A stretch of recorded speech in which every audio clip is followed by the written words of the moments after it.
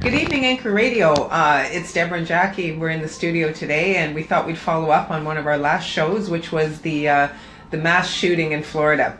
And the reason we're following it up is because of the huge student protests that are taking place. We want to give a shout out to all the kids who have been so brave to really come out and express how afraid and angry and disgusted they are with their own government and their country for allowing such carnage to take place on a consistent basis.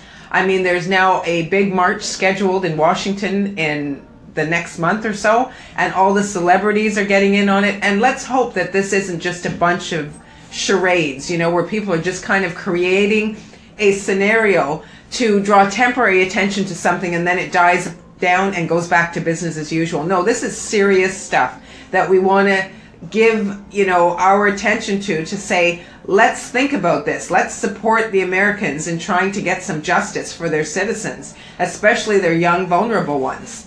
Well, every life in this case matters. It's not just black lives, white lives, Indian lives. All life matters in this chaos because these are children who's supposed to go to school and get a future and come out as men and women of tomorrow. Yes. And right now, their future is on hold because of this mass shooting. Yeah.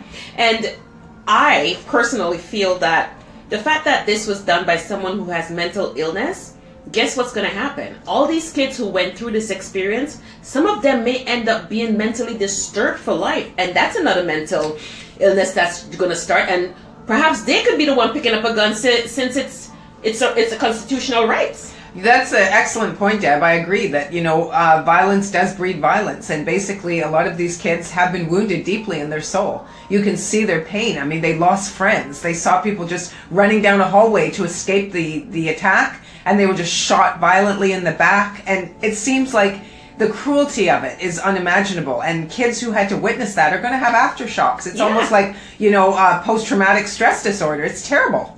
And nobody should have to go through that, especially kids. Like if my son, I have a son, and if that were to happen close to home, I don't know what I'll be. I think I'll be in a mental institution. Well, I just mean, for my own and their own safety. Because I will literally destroy. I will destroy the person who did this. Yeah. He better not be alive after this, after he's done. Well, I mean, the rage that you would have is completely understandable. Oh my goodness. And, you know, I hate it when they expect people just to be civil and just to, you know, to mourn the loss and then just go about business as usual. No, you can't. Not when you've lost a child. I mean, some of these people, that was their only child. Yeah. You know, and they have to go through life, you know, remembering something horrible like that, or their brothers and sisters are left behind to deal with the pain. And as you say, it could affect them mentally. Mm-hmm. You know, so this is a terrible tragedy. Yeah. Let's, you know, really hope that these kids are sending a message. And it looks like some of the adults are starting to get it, at least in Hollywood. We're getting some celebrities. You know, Oprah's joining the force. So is the Clooneys in honor of their twins. They're sending money to support this march. So it looks like it's something that people will not be able to ignore. Florida is a state that helped Trump win this election. And Floridians are mad. There is no sunshine in the Sunshine State. And unless something is done, I'm afraid that Trump is going to lose a lot of his power base. The midterm elections are coming up soon, and God help the Republicans if they don't come up with a plan to help their citizens feel safer. Well, it's not like this is the first episode of what happened. That's what I'm saying.